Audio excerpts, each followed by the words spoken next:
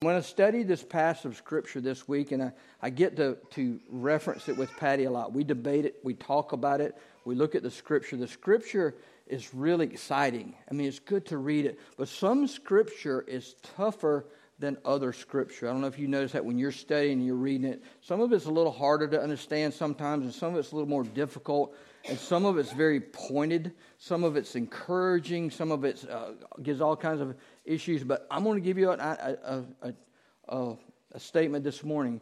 This Scripture we're going to be in this morning is a warning, okay? And God's Word does often give us warnings. It does give us encouragement. It does give us strength. It does give us hope. But it also gives us warning. And this passage this morning is a warning type Scripture. So the title of the message is Preparation. And we'll be in the Gospel of Matthew, chapter 25, verses 1 through 13. That's going to be our base Scripture that we're going to open up this morning. And then I have a second passage of Scripture that's actually before that is Jesus talking, that supports this passage as well. Now I want you to, if you take notes, I've got three different areas that I want to focus on this morning. But I want to share some things with you, some life issue topics, and some life issue things that we can talk about with preparation. And then we're going to dig into the Scripture as well. And if you stay with me toward the end of this message, don't fall asleep, you'll pick up on what I'm trying to get across this morning, how we're going to open up the passage this morning. Have you ever wondered what God thinks about preparation? You ever thought about that? I mean, you think about preparation. You ever wonder what God thinks about preparation or the lack of preparation? You ever wondered about that? You ever thought about it? The Bible has a lot to say about preparation. Now you think about it. We just went through the Christmas season. There was a significant amount of preparation that went into the fact of the arrival of Jesus Christ as an infant. Would you not agree? There was a lot of preparation. There was a lot of events that took place. God orchestrated a lot, but there was a lot of preparation that had to take place. Preparation with Mary and Joseph, the things that had to happen for them because of their situation, how they had to go, where the Messiah was to be born. A lot of preparation went into this event that took place where Jesus came in as an infant. On several occasions, the Bible reinforces the importance and the need of preparation. It's a biblical issue. It's something that God orchestrated. It's something that God tells us to do. He wants us to be prepared. There's a need for proper preparation. It gives the results of the events that take place when we're prepared to do things. And it also gives the results of the events that take place when we don't prepare to do certain things. And that's what we're going to talk about this morning. Now I want you to think about this. Just a few life issues, a few life application issues. Think about this. Preparation is an event in our lives that occurs pretty much every single day. Every one of you prepared to come to church this morning, did you not? You had to pick out clothes. Or Greg, did Carol pick yours out for you? Patty picks mine out for me. Y'all didn't know that, did y'all? Thought I could dress like this anyhow. But no, it's laid out exactly for me to be there. I can tie my own tie, but it's laid out for me the type I need. But we prepare to come to church. We prepare for life in various ways. We prepare for school because we want to get an education. We want to keep going, and there's things we have to do. We prepare for that. Amen? Y'all ever prepared for school?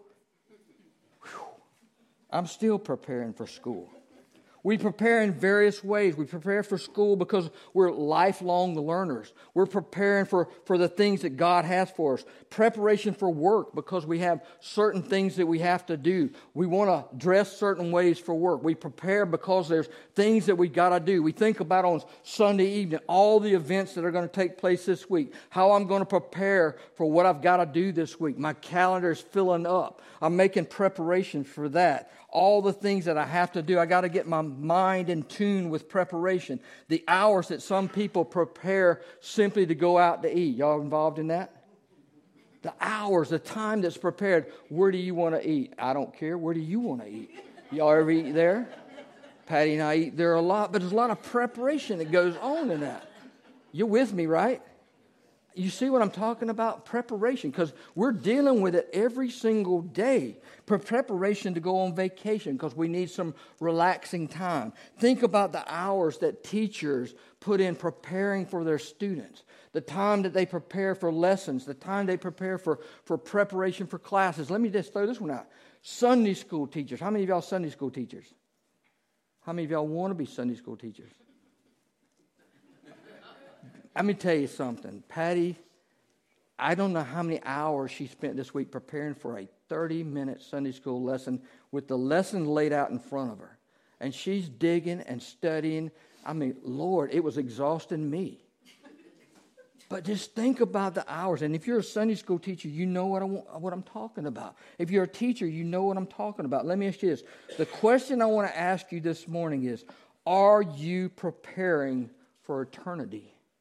And I can answer that question for you. And I'm going to answer it for you. The answer to that question is what? Yes.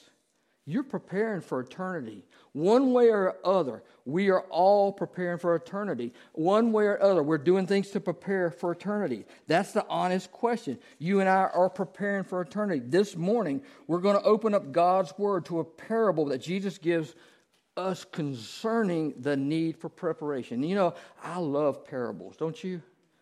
Jesus was so genuine. He was so smart, so complicated. He took stories and he broke it down for people in the times when they were living so that they would understand what he was trying to get across, the point he was trying to make. He used a parable, and this is a parable that we can look at. Now, let me tell you something. There's a reason he said that. But I want you to understand, I want you to comprehend how we apply that reason to our lives. The story that he told has significant issues, and I told you it was a warning. But if you are able, would you stand with me in honor of the reading of God's Word? Starting in verse 1 of Matthew 25, says this. At that time, the kingdom of heaven will be like 10 virgins who took their lamps and went out to meet the groom. 5 of them were foolish, and 5 were wise. When the foolish took their lamps, they didn't take oil with them, but the wise ones took oil in their flask with their lamps. When the groom was delayed, they all became drowsy and fell asleep. In the middle of the night, there was a shout, "Here's the groom, come out and meet him." Then all the virgins got up and trimmed their lamps. The foolish ones said to the wise ones, "Give us some of your oil, because our lamps are going out." The wise ones answered, "No, there won't be enough for us and for you. Go instead to those who sell oil and buy some for yourselves." When they had gone to buy some, the groom arrived, and those who were ready went in with him to the wedding banquet, and the door was shut. Later, the rest of the virgins also came and said, "Master, Master, open up for us." And he replied, "Truly, I tell you, I don't know you. Therefore, be alert, because you don't know either the day or the hour." Pray with me, please. Father God, I ask that you bless the reading of your word. God, I ask that you cleanse me of every sin, cleanse me of every impurity. Father, I ask that you hide your servant behind the cross and allow me to deliver your message to your people. These things I ask in your Son's precious and holy name. Amen. You may be seated. So this morning we're going to talk about preparation and what the Bible says about it. And I have 3 points for you this morning. 3 areas that we're going to focus on in this passage of Scripture, and then we'll be finished with that. But the first one is the importance of preparation. The second one is the reason for preparation. And the third one is the results of preparation, or the results of lack of preparation. In this passage of Scripture, we're going to open up each of these 3 areas about preparation and see what God is trying to tell us this morning. In our passage of Scripture this morning, the Bible notes that there were 10 virgins. It also notes that these virgins were bridesmaids, and we'll refer to them as bridesmaids because that's what they were. They were there for the wedding banquet. They were there for the wedding feast. They all 10 were preparing for the wedding. They all 10 were there because they wanted to be part of the wedding celebration. The groom had gone to the bride's bride's house to get the bride and to bring her back to his house. What you see here is Jewish custom. This is the way these things took place in this particular time. The bride would wait at her house until the groom and members of the wedding party would come and get her, and they would come back to the groom's house for the wedding banquet and the wedding celebration. It would take hours up to days to weeks for this celebration to take place. But he would go and get her and bring her back. Now, the distance between these two homes is not mentioned. We don't know how long it was going to take. We don't know the distance between that. But we know the Bible tells us that it was going to take a while because it was late into the night when he finally did return. Amen? So stay with me and let's look at this. The groom had to go get the bride to bring her back because that was the custom. Now, the Bible is clear that all 10 bridesmaids wanted to be part of the wedding banquet. They were all there. They all had been recruited to be bridesmaids. They all knew the groom. They knew the bride. They knew the couple. They were either related or just close friends, but they all 10 knew them and they all wanted to be part of the celebration. Think about it.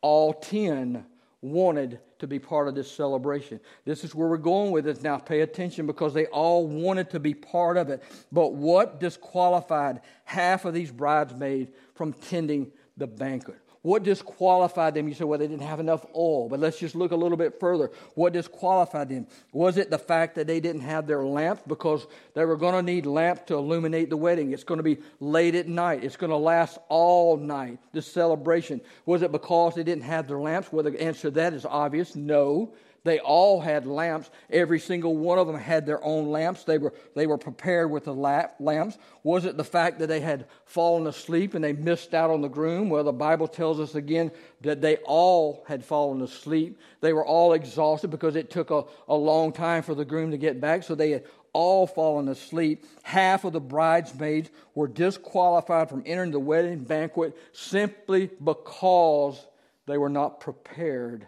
to go in to see the groom. They were not prepared. When you look at it, well, what made them not be prepared? They weren't prepared. Let's look at this. Preparation is extremely important with anything that we do that has any kind of value. Man, we got to be prepared for it. We got to be preparing for it. Let's look at a few things. We spend hours and hours preparing for the events of this world. Let me ask you this. How many hours do you think the University of Georgia football team spent preparing to play in the national championship game? William, you're a fine numbers guy. 340 days a year. You see what I'm talking about? Let's just say when we start with one season, they started in the spring. They spent hours in film study. They spent hours practicing. They spent hours in repetition. Not just the University of Georgia. Every single event team, every single college team that started a season did the exact same thing. They all had a target. They all said, if we're gonna get to the prize, if we're gonna get to the end, we got to invest time. This is with any sports team, with any team. You look at it, it's local, high school, just eventful. We spend hours and hours and hours investing in certain things, and this could be pretty intense. I mean, you think about it, the things that you're involved in, it's eat, drink, sleep, whatever we're dealing with. Amen? It's all what we're talking about. Let me reinforce the fact that we need to be prepared for the return of Jesus Christ. We need to have the same intensity about Jesus returning as we do with these other worldly events that we focus on, the things that we focus on. Let me tell you something. You can be lackluster. You can just say, well, he's going to come. I'm saved. I'm ready to go. He's going to come at some point. Well, the thing is, we are not promised our next breath. And we're liable to go on and be with him before he comes, but he's going to come. That's the promise of God, that he is going to return to this earth to take his church home. And we don't know the day or the hour. Now, that's the thing. And I'm going to not stepping on any toes, but we're going to talk about Christians in just a second. And we're going to talk about it for over 2,000 years. The church has known that Christ is going to come back. He made it clear before he left. He said, I'm going to prepare a place for you, which he's talking about his followers. And if I go and prepare a place for you, I will return to receive you to myself. So he's going to come back. He told us that. He's going today. He's going to come. Some people will go to be with Jesus before he returns. And we know that, man. We deal with death. It seems like too frequent. But we know that some people are going to go before he returns. But we don't know the day and the time that he's going to return. We don't know the hour that he's going to return, and we're going to focus on that. So let's look at the second thing, the reason for preparation. According to Jesus, 5 of the bridesmaids were foolish, and 5 of the bridesmaids were wise. Now, Jesus is talking now. He calls 5 of these bridesmaids foolish. We don't want to be called foolish, especially by Jesus, do we? We want to be wise. We want to be wise. We want to make good decisions. We want to be wise. We want Jesus to talk about wise. We want to make good decisions. We don't want to make bad decisions. We don't want to make decisions that cause significant consequences in our lives. We want to make decisions that have positive effects on our lives. 5 bridesmaids made the necessary arrangements and were prepared for the time that the groom would arrive. No matter what the hour were, they were going to be prepared for when the groom arrives. Let's look at these things. They were present at the door of the banquet. They were ready to go in. They were at the front door. They were standing there, or sitting there, or sleeping in front of the door. He wasn't going to get there without them knowing about it. They were present where they needed to be. They had their lamps, and they had extra oil. Here's the significance of this. They had extra oil for their lamps. They wanted to make sure they were able to go into the wedding banquet. They wanted to make sure they were included in the events that were about to take place, because this is a big deal. Man, this is a significant, big deal. Church, let me tell you something. We want to make sure that when Jesus Christ returns to this earth to receive the church for himself, we want to make sure that we're included in that event. Amen? We want to make sure that we're found faithful in the charge that he's given us to do. We want to make sure that we're doing the things that he has told us to do. I'm moving on. Y'all with me so far? Let's look at the results. Preparation is critical. And it's essential. The parable that Jesus speaks about in Matthew 25, 1 through 13 serves as a warning for each of us. Let's look at this. God's word gives us instructions about how to live. He gives us direction. He gives us comfort. He provides comfort when we need it. He loves on us. He gives us direction, and he gives us wisdom. But he also gives us warning. He gives us instructions about the warning. He tells us what's going to take place. He tells us we have to be prepared. It's imperative that we do not wait to the last minute to be spiritually prepared. Now here's we're getting a little closer. 5 of the bridesmaids had made adequate preparations for the return of the groom. They had their lamps and they had extra oil. Now let's look at this. This passage of Scripture does not specifically interpret the meaning of the oil. But let me share with you that it's a possibility this oil represents the work of the Holy Spirit. It represents the manifestation of the Holy Spirit inside of the believer. That's what it's talking about. There's a difference in just a believer versus someone who claims to be a believer. This is where it's separating the 10 bridesmaids between people who claim to be believers and people who were believers. That's the difference in the work of the Holy Spirit. The Holy Spirit's part of salvation. It's more than just a profession of faith. When we ask for a profession of faith, it's when you're telling Jesus Christ you want him to come into your life. But you think about it, it has to be a change. There has to be a change of the heart. There's more than just saying a statement. There's more than just saying a prayer. There has to be a repentance issue. There has to be a change in the heart. There has to be a time when Jesus Christ was invited into the heart, when the Holy Spirit came upon us, because the Holy Spirit comes into believers. He doesn't come into non-believers. It has to be a regeneration by the Holy Spirit, inviting him into the heart. It means turning the leadership of your life over to the power of God. Amen? Amen. Amen. That's what I'm talking about. It means a change from the old to the new. Those who merely claim to be Christians and claim to be saved and do not actually possess the Holy Spirit will be excluded from the feast, and that means the kingdom of God. That's what the Scripture's telling us. Man, it's one thing to say I'm a Christian. It's one thing to profess it. It's one thing to say I'm saved. It's another thing to be saved. It's another thing to be a Christian. Church, in order to be included in the kingdom of God, there has to be a time in a person's life when they surrendered their life to Jesus. Those who fail to be ready when the King comes cannot enter the kingdom. Since the day and the hour of his return of unbelievers is unclear, we need to keep watch. Let me tell you something. Believers need to keep watch. That doesn't mean we're to sit idly by. There's no idleness in our lives. We need to be busy about God's work. We need to be busy about the things that he's given us to do. Church, we need to be busy about evangelism, and we need to be busy about disciple making. Y'all heard about that lately? That's what the church, the mission of God. Evangelism is not part of the church. It is the function of the church. You can't just attend church. Evangelism is the function of the church. What it means is that we need to be alert and that we need to be ready and prepared. The Bible is clear that we do not know the day and time that Jesus Christ is going to return. The scriptures of Jesus Christ and the words of Jesus says this, and Jason's going to put this passage up on the scripture, up on the board, because this is just supplemental scripture. Matthew 24, verses 39 through 44 says this. This is Jesus Christ speaking. This is the way the coming of the Son of Man will be. Then 2 men will be in the field. One will be taken and one will be left. 2 women will be grinding grain with a handmill. One will be taken and one will be left. Therefore be alert, since you do not know what day your Lord is coming. But know this, if the homeowner had known the time the thief was coming, he would have stayed alert and not let his house be broken into. This is the way you are also to be ready, because the Son of Man is coming at an hour that you do not expect. He's coming back. And as Myron said, this world's in turmoil. It's almost like we wish he would come on, don't you, Brother Myron? I mean, it's kind of rough, isn't it? Maybe tomorrow, not today.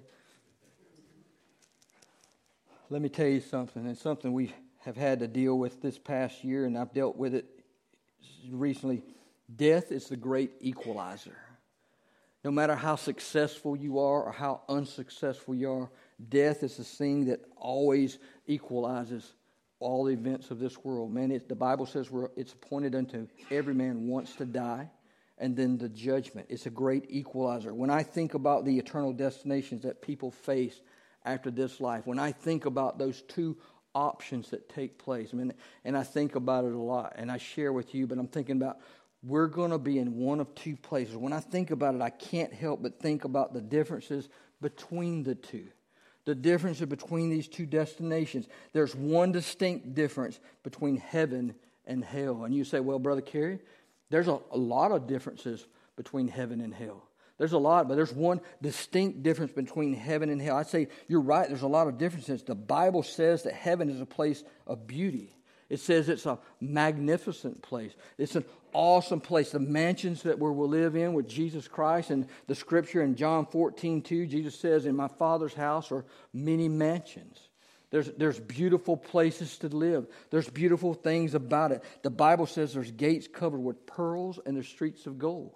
That's what Scripture says. You believe in God's inspired word to be accurate, 100% and true. It says that the gates have pearls on them and the streets are pure gold. The beauty and the splendor of heaven is beyond anything that we can imagine. The most beautiful thing that you can imagine on this planet, heaven exceeds that beyond what you can comprehend. It talks about how awesome heaven is. But let me tell you on the other side, the Bible is very specific when it describes hell as well. It states that hell is a place of torment, and it's very specific. It says in Scripture, where the worm does not die and the fire is not quenched. It says where there is weeping and gnashing of the teeth. It talks about the torment in hell. The eternal destination of hell was originally designed for Satan and his demons. It wasn't created for mankind. We choose that. God doesn't choose that for us. It wasn't created for us. It was designed for Satan and his demons. But let me tell you this. Hell is eternal and it's irreversible. There's no do-overs. There's no second chances. There's no chance when you get there to say, ooh, I didn't want to be here. I'd like to make a change in my plans and my destination plans of all the things that are present in each of these destinations, of all the different things that the Bible describes between these 2 eternal destinations. One difference stands out above the rest, and that's the presence of the Almighty God. That is the presence of the Father. God is present in heaven, and when we get there, we're going to worship Him continually. So that's what the Bible says. We're going to worship Him. God is in heaven, and when we get there, we're going to worship Him nonstop. We're going to enjoy it. It's going to be an awesome time. We're going to have a powerful spiritual time when we get to heaven because God is there. God is not present in hell. And those who spend eternity in hell will be completely separated from the Creator of the universe.